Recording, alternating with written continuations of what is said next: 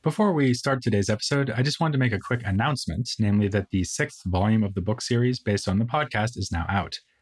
This book is available from Oxford University Press and is called A History of Philosophy Without Any Gaps, Byzantine and Renaissance Philosophy. It offers revised versions of the scripted episodes from those two series, with additional references and a lovely cover in imperial purple, as befitting the many rulers named Constantine mentioned in the first half of the book. While we're at it, I'll also mention that all 5 of the previous volumes are now available as paperbacks. So please consider taking this opportunity to imitate a Renaissance humanist and build up your library. If you buy them from an independent bookstore, so much the better. Now on with the show.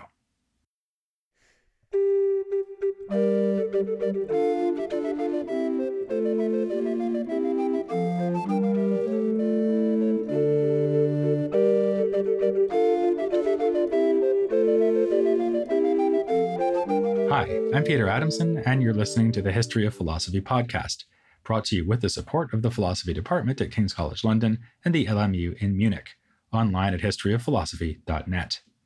Today's episode, The World Doesn't Revolve Around You, Copernicus. We are used to the way scholars try to complicate, nuance, and correct popular conceptions of historical figures and events. We're not really sure about Luther nailing those theses to the door, and if he did, it wasn't that unusual. The Holy Roman Empire was neither holy nor Roman nor an empire, and speaking of Rome, fiddles hadn't even been invented when Nero watched it burn. But I don't recall covering any figure in this podcast where the expert and non-expert stories drift so far apart as they do in the case of Nicholas Copernicus. For the layperson, it's almost too good to be true that his great work on astronomy was called On the Revolutions, because that's just what he was, a revolutionary, who set out quite literally to overturn the ancient and medieval worldview and replace it with something more scientific. He was a rebel against not just existing science, but also the church, which bitterly opposed his discovery. He was, in short, a champion of reason against authority, and his breakthrough amounted to the most important harbinger of the Enlightenment. In the scholarly literature on Copernicus, by contrast, we find a far less iconoclastic and more historically plausible figure. Far from being a rebel against the church, he dedicated On the Revolutions to the Pope. Soon after its appearance, Catholic bishops were involved in disseminating the book. Copernicus himself was a Catholic canon who maintained his confession despite having close working relationships with Protestants. The papacy did not officially condemn Copernicanism until 1616, the better part of a century after Copernicus's death in 1543. Indeed, there was little reason to condemn it, in part because astronomy, unlike astrology, was as yet not a theologically provocative discipline, in part because so few people were convinced by it during that time. As the Copernicus scholar André Godou has commented, his efforts to persuade Aristotelians have to be counted in the short term among the most miserable failures in the history of philosophy. So, if this was an explosive scientific revolution, it was one whose fuse took a long time to burn, requiring figures like Galileo and Kepler to fan the flames around the turn of the 17th century. More importantly, for understanding Copernicus's own project, a reading of On the Revolutions itself, never mind the scholarship devoted to it, makes it clear that this is not an irreverent attack on established authority. To the contrary, the work situates itself within the tradition of the most important astronomical text of antiquity, the Almagest of Ptolemy. Copernicus praises his predecessor and presents himself as addressing problems and anomalies that he finds in the Ptolemaic system, not as replacing that system with something else that is radically new.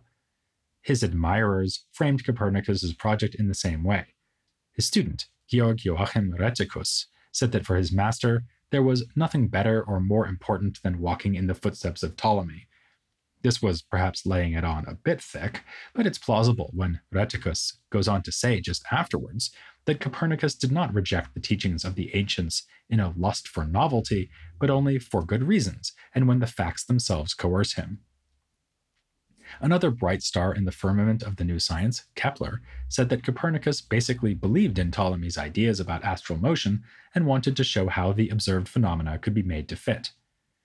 Modern research has broadly confirmed this, showing that Copernicus put the sun in the middle of the cosmos and made the Earth one of the planets orbiting it because he was trying to save features of classical astronomy that he thought were more important than geocentrism. In particular, he believed that the universe should be a harmonious unity whose most outstanding parts are heavenly orbs, which revolve in perfect uniform circles, just as Aristotle and Ptolemy had assumed. When I say orbs, I don't mean the visible planets. I mean transparent rotating spheres on which the planets are seated, like shining diamonds embedded in spinning fishbowls. These spheres are laid on top of each other concentrically, like a dartboard with a bullseye, but in 3 dimensions. Their perfect rotation carries the planets around, yielding the motions studied by astronomers. Copernicus also retained the Ptolemaic idea of an epicycle, meaning a smaller rotating sphere within and carried along by the larger sphere. You can imagine that the rotating fishbowl has a spinning glass marble embedded in it at some point along its circumference, with a diamond in the marble. In other words, the planet is seated on an epicycle, which helps to explain why its observed motions are more complicated than they would be with one circular motion around the bullseye, that is, the center of the universe. And it is here, of course, that Copernicus departs from Ptolemy. The latter, and almost all ancient and medieval theorists, we'll get back to the almost part, believed that the celestial spheres were rotating around an unmoving Earth. But Copernicus, of course, said that the sun is at the center, or actually near the center. Only the moon orbits the Earth, while the Earth is a planet, and like the other planets, goes around the sun. How did Copernicus arrive at this bold claim, which seems to be refuted by our everyday experience? As you might almost expect, there is disagreement over that question. On the Revolutions itself is not the most obvious place to look for an answer, because it was published only at the end of Copernicus's life, quite literally.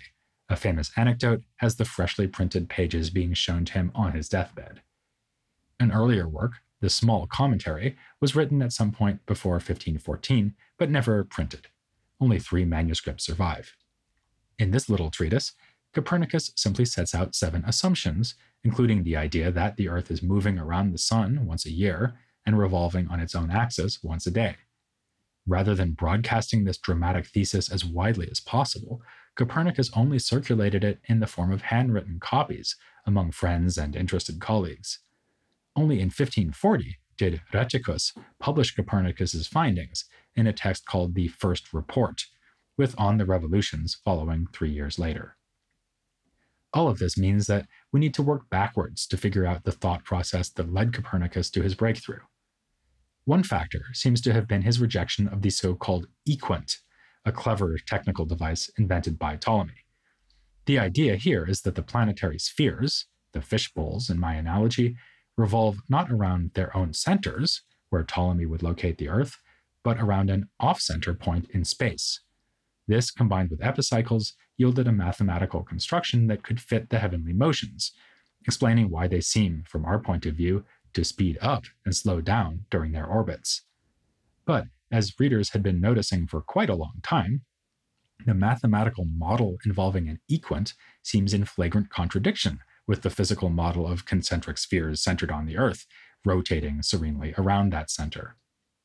Another issue that may have motivated Copernicus was that, in the words of the earlier Renaissance astronomer Georg von Feuerbach, all the planets share something with the sun in their motions. In particular, astronomers had noted that the retrograde motions of Mercury and Venus, that is, the times where they seem to go backwards from our point of view, track the motions of the sun. This is a lot easier to explain if you say that they're going around the sun and not the Earth. It happens because the Earth is catching up with and then overtaking the inner planets relative to the sun. As Copernicus notes in On the Revolutions, since the time of Ptolemy himself, there had been disagreement over where to put these 2 planets in the celestial order. Some thought that they were between the Earth and the Sun, while others put the Sun closer to the Earth, followed by Mercury and Venus, and then Mars. Here we come to another possible divergence from the popular conception of Copernicus. It's been argued, especially in a controversial book by Robert Westman, that Copernicus was especially worried about the order of the planets because this question is vital for astrology.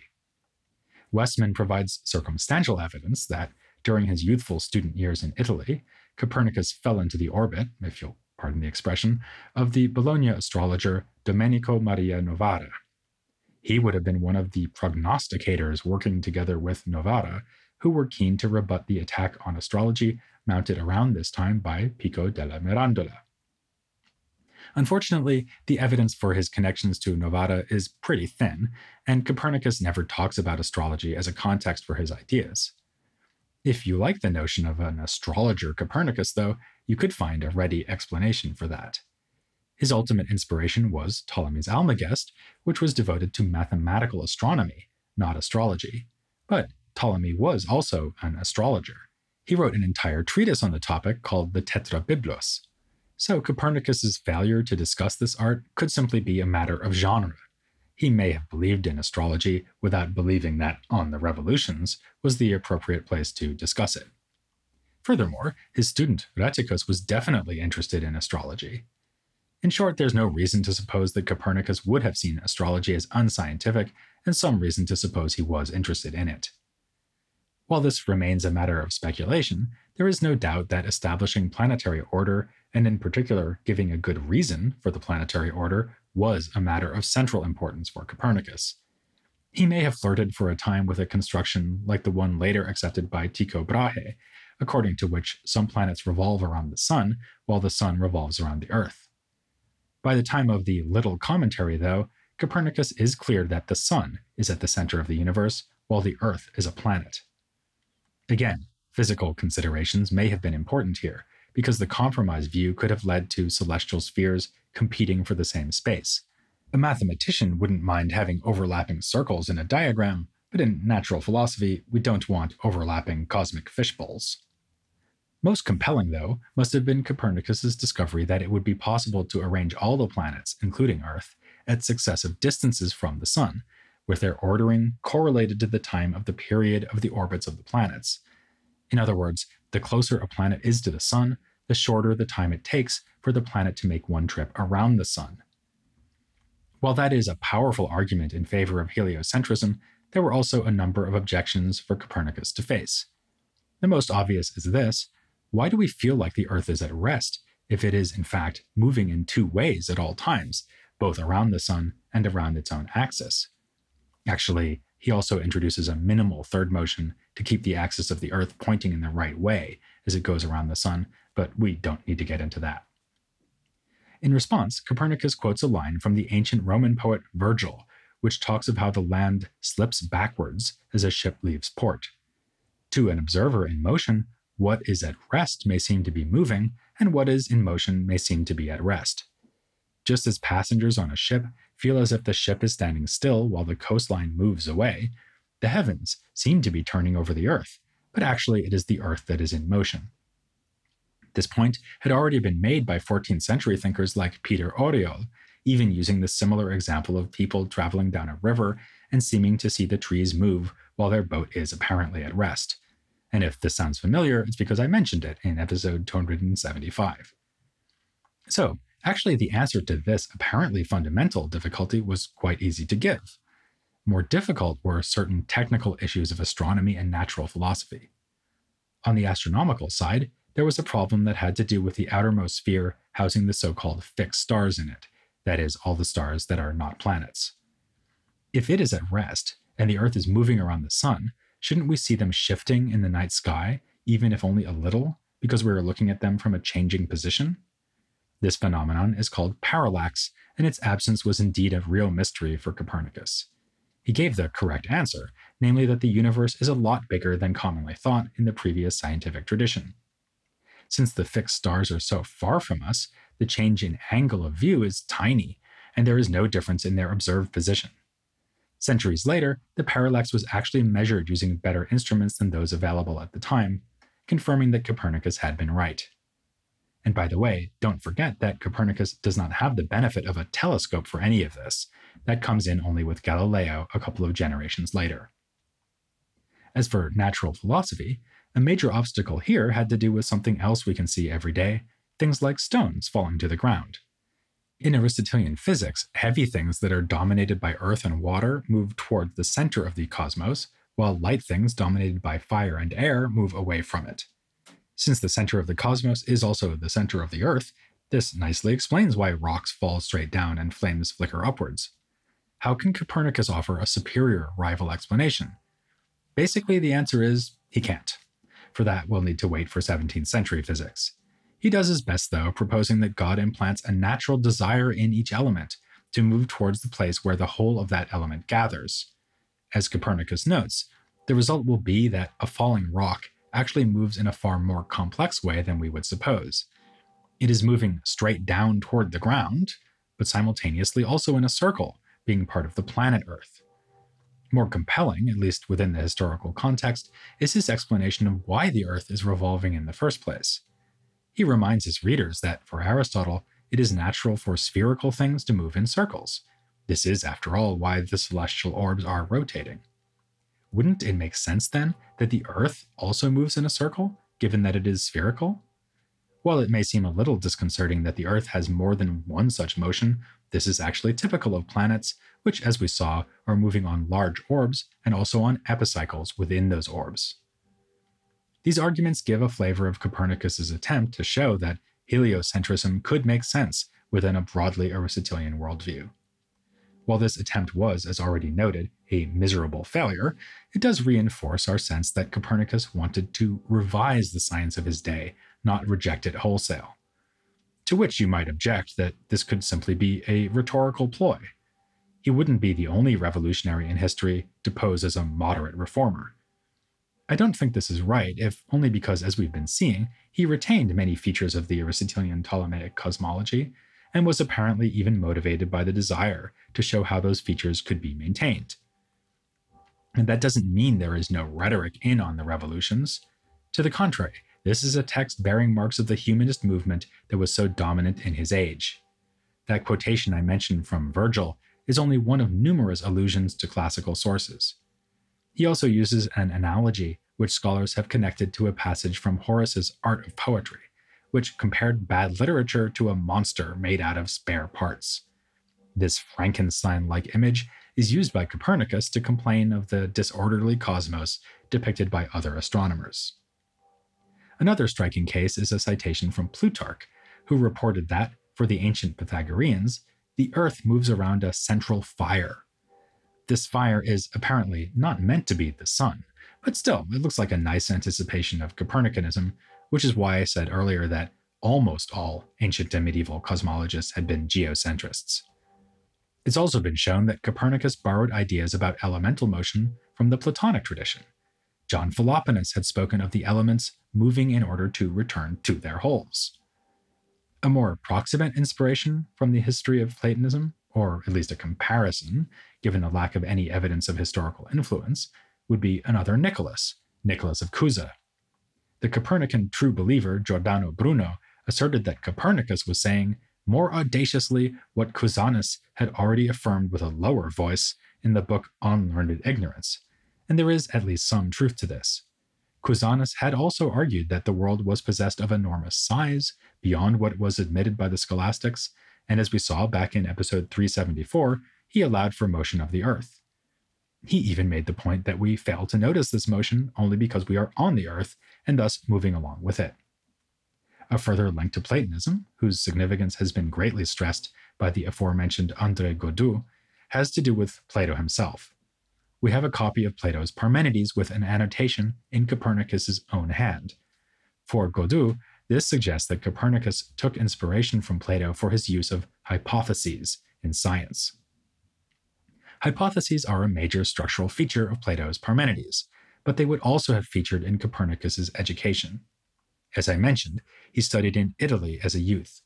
He had been at the University of Krakow, but left without getting a degree to study law at Bologna and then medicine at Padua. Ultimately, he got his degree in church law from Ferrara, setting him up to work for the church as a canon at Warmia in modern-day Poland, beginning in 1503.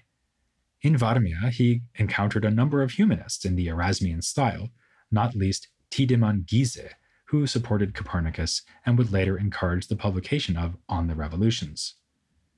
Copernicus resided in the bishop's castle at Lidzbark, acting as the bishop's personal physician from 1503 to 1510, when he moved to the cathedral at Frombork. While he would remain active, carrying out various duties as a canon, This date seems to mark the end of his prospects of becoming a bishop himself. The Church's loss was science's gain. Given this formation, we can say that Copernicus had training in several of the chief university disciplines of his day, as well as contact with humanist circles. Certainly, he was first and foremost a mathematician who said that On the Revolutions was written for other mathematicians, like himself. The title page of the printing even features the slogan that was emblazoned outside the Platonic Academy, "Let none ignorant of geometry enter." But he was a well-rounded 16th century intellectual, not just a mathematician, and used the tools of rhetoric and dialectic in presenting his daring astronomical ideas. And perhaps also in discovering those ideas. Godou argues that Copernicus put to use ideas about hypothetical reasoning, which can be traced ultimately back to Plato, and which I might add were being discussed around this time by Zabarella and other Averroists at Padua. This method is most clearly on show in the Little Commentary, where, as we saw, Copernicus lays out 7 principles, whose viability seems to be confirmed by the satisfying results that follow from them, notably the aforementioned correlation between the periods of the planets and their ordered distance from the Sun. We can take a similar conclusion from the preface to On the Revolutions, where, having made his accusation that the geocentric astronomers make the cosmos into a monstrous patchwork, he says, "This would not have happened to them had they followed sound principles. For if the hypotheses assumed by them were not false, everything which follows from their hypotheses would be confirmed beyond any doubt." Now, on the face of it, this is hardly an advanced insight. Bad assumptions lead to bad conclusions. But on André Godou's telling, at least, Copernicus's methodology was quite a bit more sophisticated than that. It involved doing what Plato does in the Parmenides, namely setting up a series of hypotheses and testing each of them, both negatively and positively. For instance, see what follows if the Earth is in the center of the cosmos. See what happens if it is not. If it is in the center of the cosmos, we get the disordered monster of the Aristotelian Ptolemaic system. If it is moving around the Sun, we get nice outcomes, including the avoidance of Ptolemy's clever but physically awkward device of the equant. For the sake of exposition, the favored hypotheses or axioms are presented at the beginning of the discussion, but they are not simply stipulated at the beginning before doing any scientific inquiry. Rather, they have proven their worth by being tested for their results. Hypotheses are like Johnny Appleseed or like slot machines. By their fruits you shall know them. Godou puts it in somewhat less jocular terms, writing that Copernicus arrived at the postulates initially by means of a dialectical exercise, identified conclusions, formulated the postulates that he needed to derive the conclusions, and then reorganized them. This is relevant to one of the most hotly debated questions concerning Copernicus's new astronomy. How seriously did he mean it? Or better, in what sense did he seriously mean it? In pre-Copernican cosmology, we often find proposals that seem to be purely mathematical constructions, with an unclear relationship to what is physically going on out in the heavens. Ptolemy's equant would be a prime example. It may seem clear from what we've learned in this episode that Copernicus did not intend his system to be taken in that sense. He gets into natural philosophical questions like the motion of the elements, worries about problems like parallax, and so on. So obviously, he did not just mean that the math works better if you imagine the Earth going around the Sun. He meant that the Earth really goes around the Sun. But for initial readers, that impression was undermined by an unsigned address to the reader added to On the Revolutions. Written by Andreas Osiander, it suggests taking the heliocentric system as merely hypothetical, rather than as a true account of the causes lying behind our astronomical observations. The addition of this brief address has been outraging partisans of Copernicus since its initial publication. Rheticus crossed it out in his copies of the text. Subsequently, it was made part of the cliched story that has rational science being opposed by the religious establishment. At the end of the 19th century, a work with the frank title A History of the Warfare of Science with Theology in Christendom condemned Osiander in the following terms. Osiander's courage failed him. He dared not launch the new thought boldly. He wrote a groveling preface, endeavoring to excuse Copernicus for his novel idea, and in this he inserted the apologetic lie that Copernicus had propounded the doctrine of the Earth's movement not as a fact, but as a hypothesis. Thus was the greatest and most ennobling perhaps of scientific truths forced in coming before the world to sneak and crawl. Poor old Osiander has since found defenders, though. While he was interested in astronomy, his real calling was biblical humanism. He was a leading reformer at Nuremberg, whose decision to leave his name off the preface makes good sense given that this was a book by a Catholic dedicated to the Pope, albeit one printed by a Protestant publisher. When he suggested reading the theory as mere mathematical hypothesis, he was trying to help by offering a way that skeptics could find it palatable and useful. Furthermore, there are some claims on the revolutions that should arguably be taken in just the way that Osiander suggested. Copernicus points out that one can introduce eccentric spheres, that is, great orbs whose center is not at the midpoint of the cosmos, instead of epicycles, and get the same mathematical and observational results. He admits that, therefore, it is not easy to decide which of them exists in the heavens. This is not to say that something as fundamental as his heliocentrism is being offered as a mere hypothesis, but it is to say that hypotheses play a role throughout his method. Some of them are effectively confirmed or disconfirmed by their consequences, this being the fate of heliocentrism and geocentrism, respectively. Some, though, may remain merely likely or useful. The ultimate compliment to Osiander has been paid in modern times by the great historian and philosopher of science Pierre Duhem, who died in 1916. He emphasized the realist elements of On the Revolutions rather than the hypothetical ones, and said that this was a weakness of the work. Scientists should think of their theories as provisional hypotheses that remain open to revision. In a similar vein, Osiander explicitly stated that scientific constructions may be intended as purely instrumental or heuristic devices. Thus, he wrote that Copernicus's hypotheses need not be true, nor even probable. On the contrary, if they provide a calculus consistent with the observations, that alone is enough. But of course, the wider context here was very different from the one in which Duhem was working. Osiander's portrayal of astronomy had to do with his commitments as a fervent Protestant. Only revelation offers certain truth, and human reason must make do with making better guesses instead of worse ones. No wonder then that this scientific approach came to be associated with the reformers at Wittenberg. There, Philipp Melanchthon urged his young students to engage in science, including astronomy, while remaining conscious of the limits of merely human knowledge. This was one of several developments that conditioned responses to Copernicus and ensured that his revolution remained, for now, a quiet one.